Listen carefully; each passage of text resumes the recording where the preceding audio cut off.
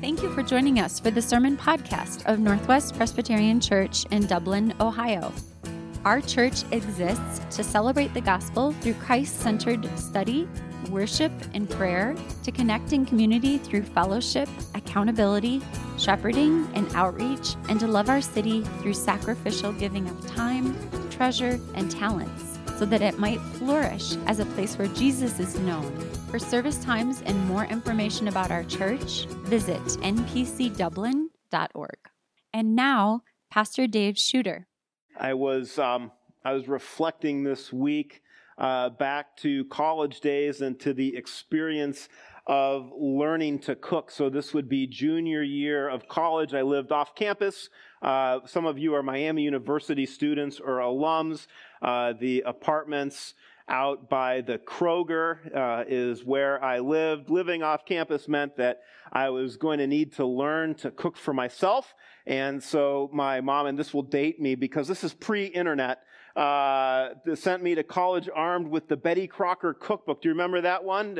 Plaid covered. Perhaps you have one at home now, probably collecting dust because all recipes are online. But I was armed with the Betty Crocker cookbook, and I had a hankering for chicken fried steak, which was odd because it wasn't something that we really cooked at home. Maybe that's why I had a hankering for it. And so I looked up the recipe. I went to the Kroger. I bought a steak, which was, high cotton in those days. There goes the week's food budget. And I followed the recipe. And I don't remember how the steak tasted. I do remember the fire. And running around looking for where the smoke detector alarm was. And once we got that sorted out, I had to eat the steak because that was the food allowance for the week. And so I kind of this burned, nasty steak that was not fried at all. There was nothing chicken about it other than that it was raw meat. And we choked it down and probably got sick, and then life went on. But when you're learning to cook, you have to commit to eat what you cook. You have to commit to learn from your experiences. And I've been pondering that over the past 10 days because the preaching assignment from 1 Timothy 5, the verses which we just read, were due to be preached last week according to the schedules that we make. God had a different schedule for us. Kim was in Mexico receiving some planned medical care. Annika ended up in the hospital receiving unplanned medical care. And I left Tuesday morning staff meeting hastily to get her to the hospital, handed off the Ash Wednesday responsibilities to Chris, who I understand stepped in ably. I hear we had a record crowd for Ash Wednesday. I continued my streak of missing it. It's not by design, but and then Steve Resch, who's a friend of mine from Presbytery, knew that Kim was gone, so he called to see how Kim was doing, and he happened to catch me in one of those little ER triage rooms, and I mentioned where I was, and he asked if he could step in and preach last Sunday, which was a great blessing to me during the week, and I think was a blessing to us last Sunday morning. And so both Chris's and Steve's work were a great help to me during that unplanned week. But on Monday, when the week was just going to be normally awkward, I had started preparing 1 Thessalonians 5, 16 to 22. And I found myself really for the rest of the week and for all of this week, kind of rehearsing these verses in my mind. Rejoice always, pray without ceasing, give thanks in all circumstances, for this is the will of God in Christ Jesus for you. Pray without ceasing. So lots of prayer the last 2 weeks. Lots of prayer by me and lots of prayer for us, and much appreciated. Give thanks in all circumstances. Now, this felt more difficult But there were lots of circumstances to give thanks for good ER care, for good outcomes on tests for bad things. There were many kindnesses that our family received, notes, cards, meals. We experienced those things, so give thanks for those things. But rejoice always? I struggled with that one. Now we're going to do a little bit of an experiment here. I hope you're comfortable with us. This will push our Presbyterian envelope a little bit, but play my game. It will be helpful. I want you to raise your hand if you have ever come to Sunday morning and didn't feel like going to church, not because you didn't want to go to church, but because of the joy part. You just didn't have the joy.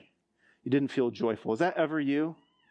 Some of you, it's not you. That's good. You either have had great lives or you're not playing my game. It's okay either way. But rejoice always. And I told the Sunday school class that I've been teaching last week that I just did not feel my usual happy self.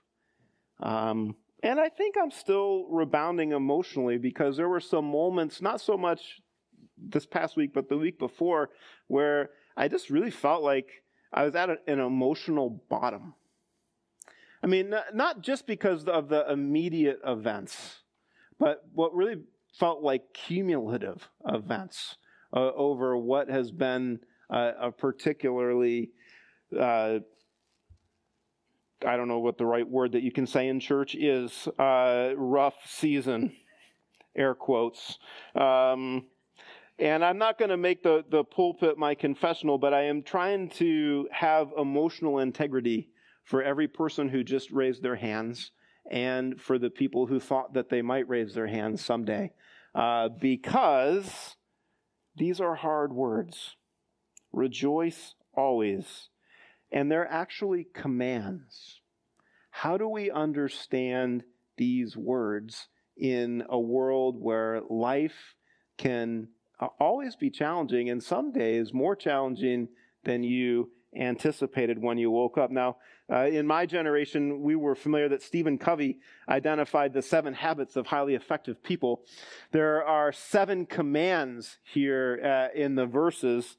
You might think of these as 7 commands for spiritually resilient Christians. 7 commands for spiritually resilient Christians. Paul is writing to a church of young believers. This is very early days in the spread of the gospel from Jerusalem into the Gentile world. These are some of the first Christians, the Thessalonians, and they are getting this letter, and they are living, as we've seen in our journey through this letter, they're experiencing big challenges. Their non-Christian neighbors were aggressively not thrilled about them being Christians. They were learning that Christians had pledged new allegiance to a different king and was not Caesar. And so this was upsetting and would be increasingly upsetting. Paul's prayer for them, which has shaped kind of our thesis for the series, was in chapter 3 and verse 12. The Lord make you increase and abound in love for one another and for all as we do for you, so that he may establish your hearts blameless in holiness before our God and Father at the coming of our Lord Jesus with all his saints. His prayer was that these young Christians would be spiritually resilient until Jesus returns. And they were going to face challenges. We've seen some of those challenges. Some in the church had died. How should they understand that? Jesus had not come back before some of their loved ones had passed away. Some needed to realign their sexual conduct with God's standards, not Thessalonican norms.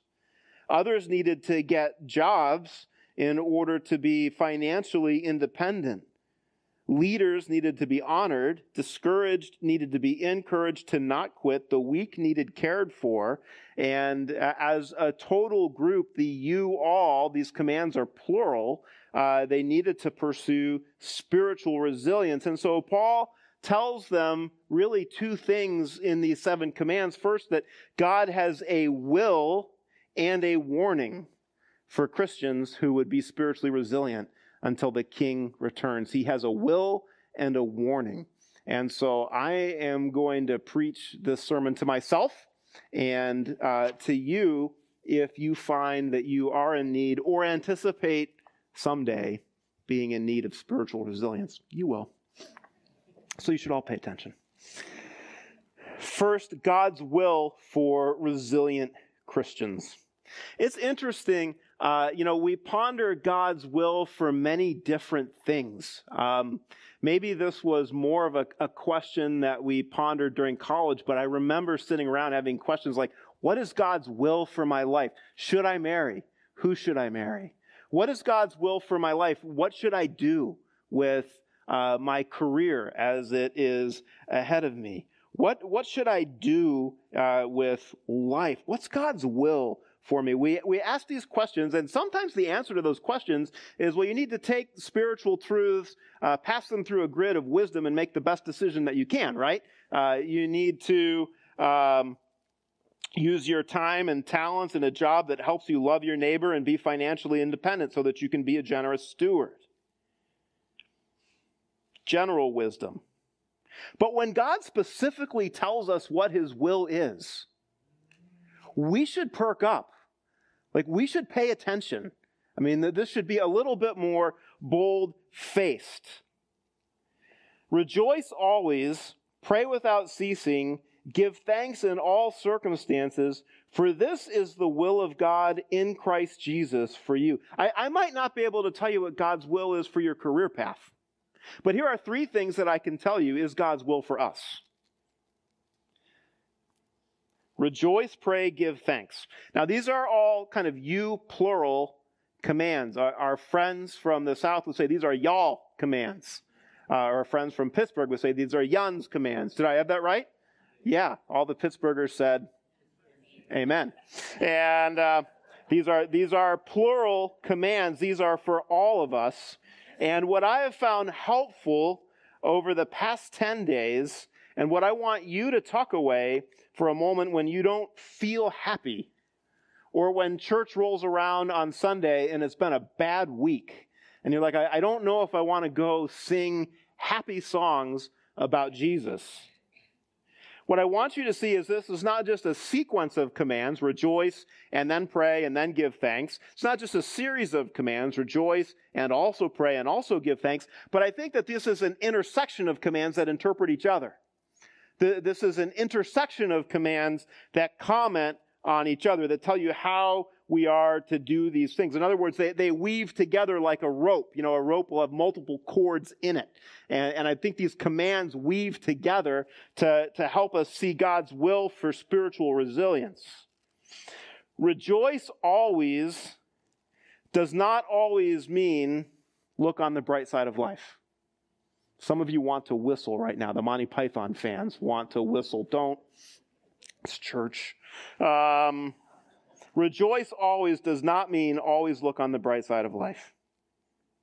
The first place in Thessalonians where Paul describes Christian joy is in the context of suffering. Chapter 1, verse 6. And you became imitators of us and of the Lord, for you received the word in much affliction with the joy of the Holy Spirit. So the setting is much affliction. The production by the Holy Spirit is joy. That the Holy Spirit gives the Thessalonian Christians joy. It's what they experience in the gospel with much affliction. And it's interesting that Paul frequently, often connects Christian joy with Christian suffering. Our new member class just finished a crash course on Philippians. Many of you have been through that class. The entire letter of Philippians emerges in a hard circumstance. Paul is in prison. He's awaiting trial. The outcome of the trial might be his execution. While he's in prison, some people are preaching the gospel out of rivalry towards Paul. We don't even understand exactly what that is, but somehow they're looking to tear down Paul by preaching Jesus. Paul says that's okay as long as Jesus is preached. Epaphroditus has shown up from Philippi with money for Paul, gets sick along the way, And Paul worries about him. Two of the women leaders in the church in Philippi were feuding, Euodia and Syntyche. So there's a lot of challenge. And Paul says in chapter 4, verse 4, rejoice in the Lord always. Again, I will say, rejoice. Let your reasonableness, in other words, your gentleness, your kindness, your courteousness, your tolerance, let your reasonableness be known to everyone. Why? Because the Lord is at hand. That there is a reality that Christians are brought into by the Lord, which produces joy, and it works when we hurt. This is the difference, and if you get nothing else out of this sermon, it's the difference between Christian joy and common happiness. That Christian joy works when life is not working. So think of the joy-producing realities that Paul has talked about in this book that we're studying. That we have a new relationship to God. Verse 1, God is our Father. He is not only God transcendent, but He's also God immanent. He is both. He is holy, righteous, good, wise, merciful, just. He's also Father. And you're brought into a relationship with God as Father. You have a new relationship to sin and final judgment, that you are delivered from the wrath to come. You have a new relationship to the death of Christian loved ones, and if you're a Christian, you have a new relationship to your own death. None of these realities depend on our circumstances or emotions. Let me say that again. None of those realities depend on our circumstances or how we feel about what is going on. Not all events produce joy. Christians of all people don't need to be fake happy. There can be one place for 1 hour where you don't have to be fake happy, and that is in worship with other Christians. The worst circumstances cannot rob Christians of an identity that God has given you. If God has given you an identity as a child of the King, as a son or daughter of the Almighty, nothing is going to happen in your life that is going to take that away from you. Nothing is going to show up on a medical exam that is going to rob you of confidence at the final judgment. On the day when the Lord returns, the stock market may be up or may be down. It won't at all affect the reunion that will happen between the Lord and the church. That there is nothing circumstantial that can rob Christians of joy that has been produced as an outcome of the gospel. Paul says, rejoice. And then he connects rejoicing, anxiety, prayer, and thanksgiving. He does this in Philippians. Do not be anxious about anything. Which is interesting because in Philippians, there's a whole lot to be anxious about. The guy might be on his way to getting executed. Do not be anxious about anything, but in everything by prayer and supplication with thanksgiving, let your requests be known to God. I want you to see that this is exactly the same pattern that Paul adopts in Thessalonians. Rejoice, pray, give thanks. Rejoice, pray, give thanks. Challenges, yes. Rejoice, pray. Praying intersects with rejoicing. It's the second of these three strands in our rope of resilience. Rejoice, pray, give thanks in all circumstances. Prayer and gratitude intersect with rejoicing so that in dark moments, joy is not forfeited. No less than John Calvin explains how this happens with great pastoral sensitivity. I think I have the quote for you, maybe, on the screen. Maybe not. There it is. So this is Calvin writing in the 16th century, but pastoring people who are like us, right? Because humans have common experience. Calvin says, doubts frequently obtrude themselves as to whether God cares for us. He also prescribes the remedy that by prayer we disburden our anxieties, as it were, into his bosom.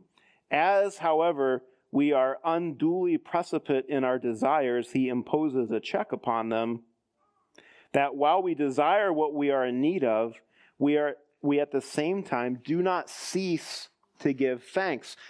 In other words, as I understand it, gratitude intersects with our praying and our rejoicing to comment on it, if you will, to inform it.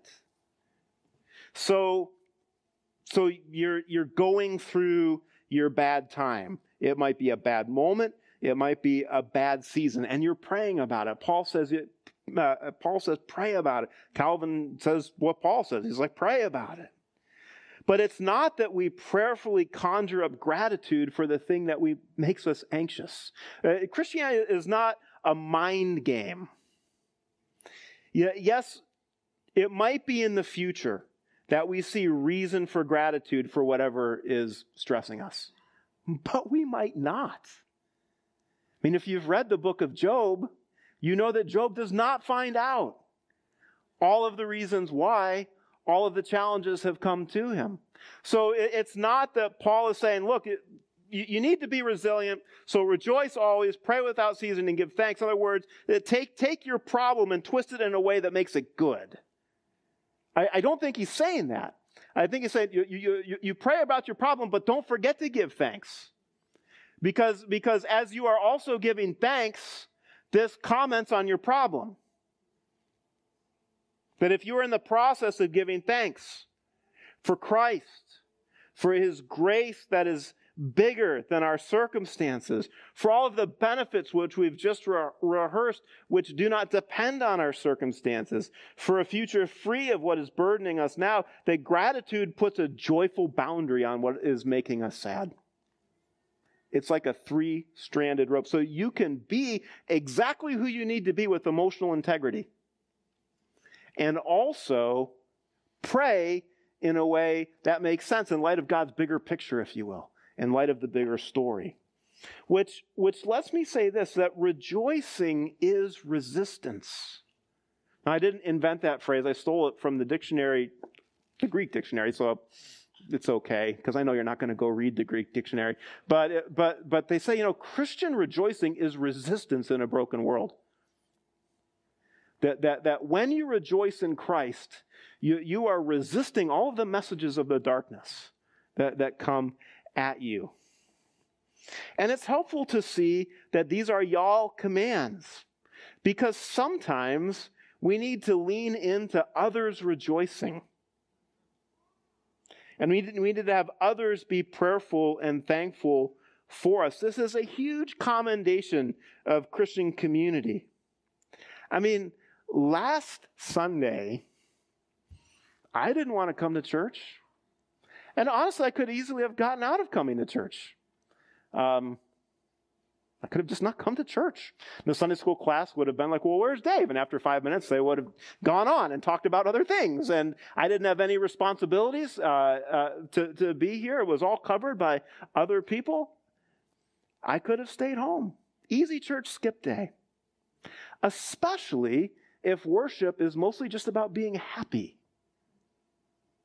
But worship is not, Paul will tell you, Paul the Vertucci, not Paul the Apostle, but also Paul the Apostle.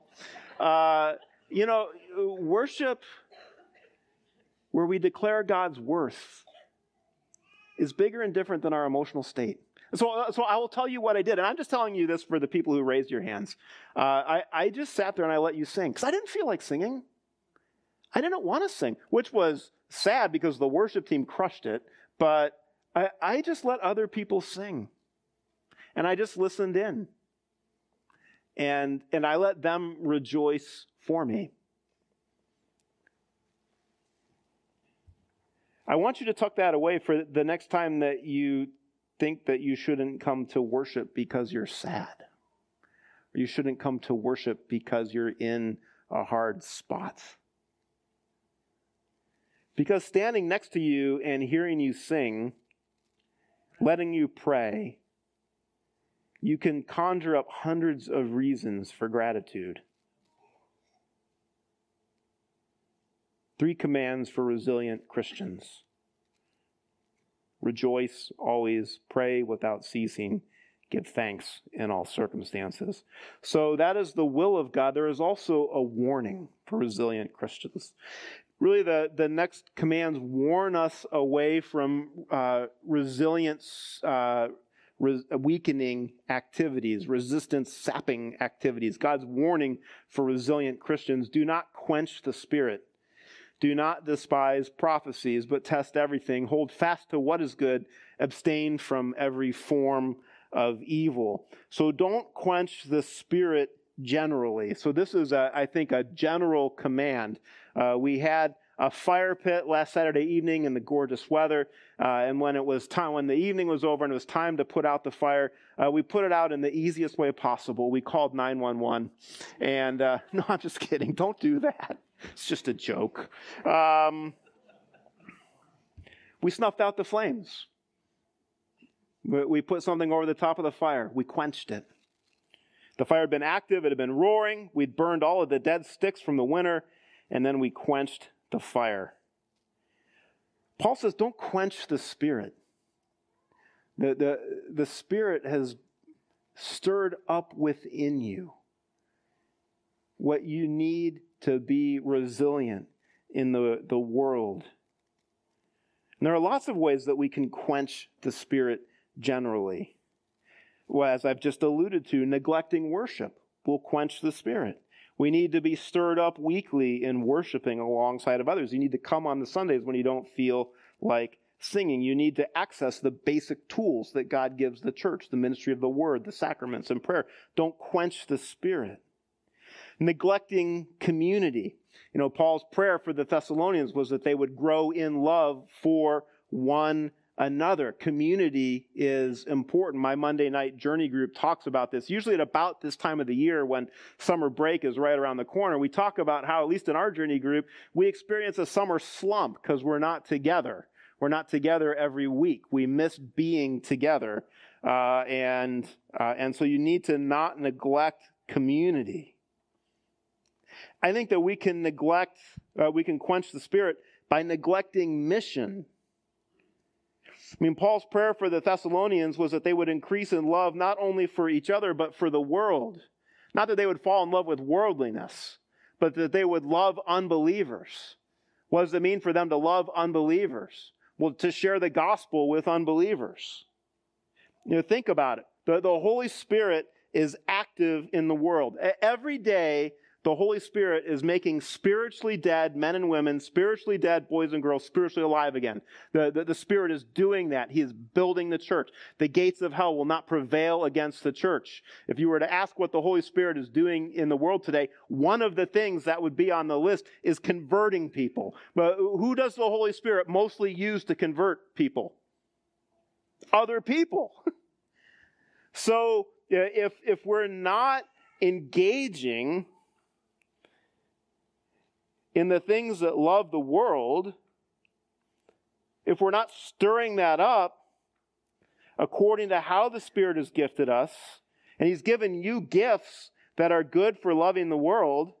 It might be a gift of hospitality for inviting unbelievers into your home. You might have the gift of evangelism for sharing the gospel with someone else. You might have the gift of generosity to support the church financially. However the Spirit has gifted you, engaging in it missionally, keep stirring up what the Spirit has done. But if you quench it, if you stop, don't be surprised if you get less passionate about the gospel.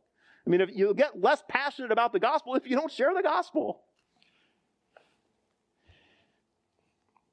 It's interesting. Sometimes people will, we'll get to it in a moment. Teaser, little mini teaser. One way that we quench the Spirit is not battling sin at its entry point, which is temptation. We will sin. The Christian life is full of turning from sin and back to Jesus every day. Paul identifies the fight against sin as essential to Christians in 1 Thessalonians 4, where he says, God has not called us for impurity, but in holiness. Therefore, whoever disregards this disregards not man, but God, who gives His Holy Spirit to you. So if you're not engaged in pursuing holiness. You're probably engaged somehow in quenching the Spirit. Because the Holy Spirit's work in your life is to make you more and more holy. And if He's calling you to more and more holiness, and if you're not pursuing it, you're probably quenching His work. Elsewhere in Romans 8, the Spirit empowers us to fight sin. For if you live according to the flesh, you will die. But if by the Spirit you put to death the deeds of the body, you will live. We quench the Spirit. This is where I was going. Teaser revealed. We quench the Spirit when we don't deploy the talents, gifts, abilities, and passions He's given to us. Paul writes to Timothy, his last letter in the New Testament, where Timothy has been in ministry for quite a while at this point, actually. He says to Timothy to fan into flame the gift of God, which is in you through the laying on of my hands. In other words, even though he's been doing ministry for a while, he needs to keep stirring up what has been put in him for the doing of ministry. Here's the thing. Being a follower of Jesus is not just about input. It's not just about receiving. It's not just about consuming. Put word in. Put word in, put worship out. Put word in. Put service out. Put wisdom in. Put leading others out. I mean, 25 years of pastoring, 26 now, people will come to me and say, I'm just not growing as a Christian. It happens. We've all experienced it. And so we rehearse what their life is like. They're like, I come to worship. I'm in the Sunday night study. I'm in the Monday night study. I go to the Tuesday morning study. I go to the Thursday night study. Sometimes I make it to the Saturday morning study. Study. Hey, I'm for it. But where are you serving? Where are you putting out? I mean, it's a lot of input. I read the Christian books. I listen to the Christian music. But it's like drinking a giant protein shake and going to the gym and watching other people to lift and expecting to get stronger. I'm going to go carbo load and watch someone run a marathon. Well, what's going to happen if you do that? Well, you're going to look generally like me. Being a consumer Christian is like going to the gym, watching people lift and wondering why you're not getting stronger. Don't quench the Spirit by not using your talents, your time, your treasure missionally. And then don't quench the Spirit and the Word specifically. This is the final warning. Quenching the Spirit includes quenching the Spirit's work through the Word, through Word-associated activity. You're like, well, wait, didn't you just tell me about all the studies? Yeah, I did. I think you take my point. Because Paul says, do not despise prophecies, but test everything. Hold fast what is good. Abstain from every form of evil. So what are the prophecies that we're not supposed to despise? Well, there's a lot of debate, actually, about what this means. The Thessalonians would have understood what was meant. We know that prophecies in the New Testament were distinct in the New Testament from the teaching of the apostles. The teaching of the apostles came with Christ's authority. Prophecies, Paul says, were useful. In 1 Corinthians 14, Paul says, the one who prophesies speaks to people for their upbuilding, encouragement, and consolation. Calvin, again, by the term prophecy, I do not understand the gift of foretelling the future, but the science of interpreting the Scripture, so that a prophet is an interpreter of the will of God. God's word delivered from the apostles was authoritative. Prophets delivered messages to the church that were more like, I think God wants you or us to do X, Y, or Z. And so Paul the apostle says to the Thessalonians, don't despise prophecies, test them. What would you test them by? Well, you test them by the word. You test them by what the apostles had taught. You'd measure them by what is absolutely true. And so one significant difference between the first century readers of this letter initially and us and Christians in later centuries is that the church has completed a long and detailed process of understanding that we have the New Testament that we're supposed to have. That what God wants us to know has been enshrined in canon, so to speak, so that we should be word-centered people. What does this mean for us? That we would not quench the Spirit by despising prophecies. Well, there is a strong connection in Thessalonians between the work of the Holy Spirit and the work of the Word. In verse 5 of the whole book, chapter 1, because our gospel came to you not only in word, but also in power and in the Holy Spirit and with full conviction. And then in chapter 2, we also thank God constantly for this, that when you received the word of God, which you heard from us, you accepted it not as the word of men, but as what it really is, the word of God, which is at work in you, believers. In other words, you can't move away from being a word-centered Christian. If you move away from being a word-dependent Christian, if you don't sit under the preaching of the word, if you don't submit your life to the authority of the word, you should expect that the Spirit will be quenched. You should expect that to happen. What the apostles preached was the Word of God. The Word of God is not passive information, but active and divine power. Don't despise the message of the Word. Don't despise the power of the Word. By the Word, God tells us what He needs us to know about Him, us, life, death, sin, grace, heaven, hell, salvation, damnation. Don't despise prophecy. Accept the Word. The Holy Spirit works through the Word of God. Paul says that everything must be tested.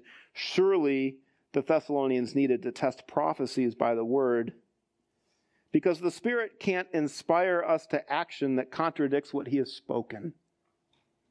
Tuck that away. You might be in your small group, and you might be with your Christian friends, and you might be having those life questions. What is God's will for my life? Well, what should I do with my life? And someone might say, well, I think God wants you to. Or I think God has this for you. There might be wisdom in that. Don't despise it, but test it. Test it according to the Word. The Spirit is not going to lead you into an action that contradicts what He has spoken in Scripture. Every church in every generation probably needs to be super savvy to this, but as the American church goes on into post-Christian America more and more and more and more, which means that more and more people will be converted to faith without the benefit of long church experience behind them, which means that there will be more and more young Christians, which is great. That's what we labor for. But as we labor in the direction of more and more young Christians need to put themselves under the Word.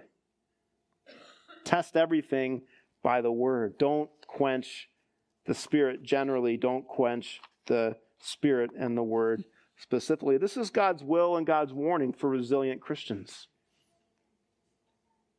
This is how He wants us to keep running and to keep maturing. Whether you're in the first lap of the Christian race or whether you are close to breaking the tape. This is God's will and His warning. Rejoice always. Pray continuously. Give thanks. Don't despise the Word. We hope you've enjoyed today's sermon podcast. Subscribe to our podcast, and for more information about our church, our values, mission, and ministries, visit npcdublin.org.